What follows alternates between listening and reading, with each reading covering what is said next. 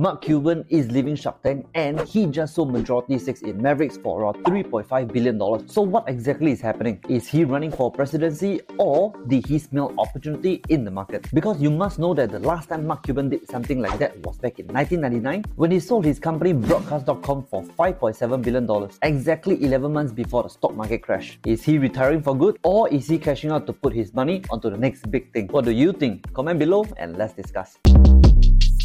Shortcast Club.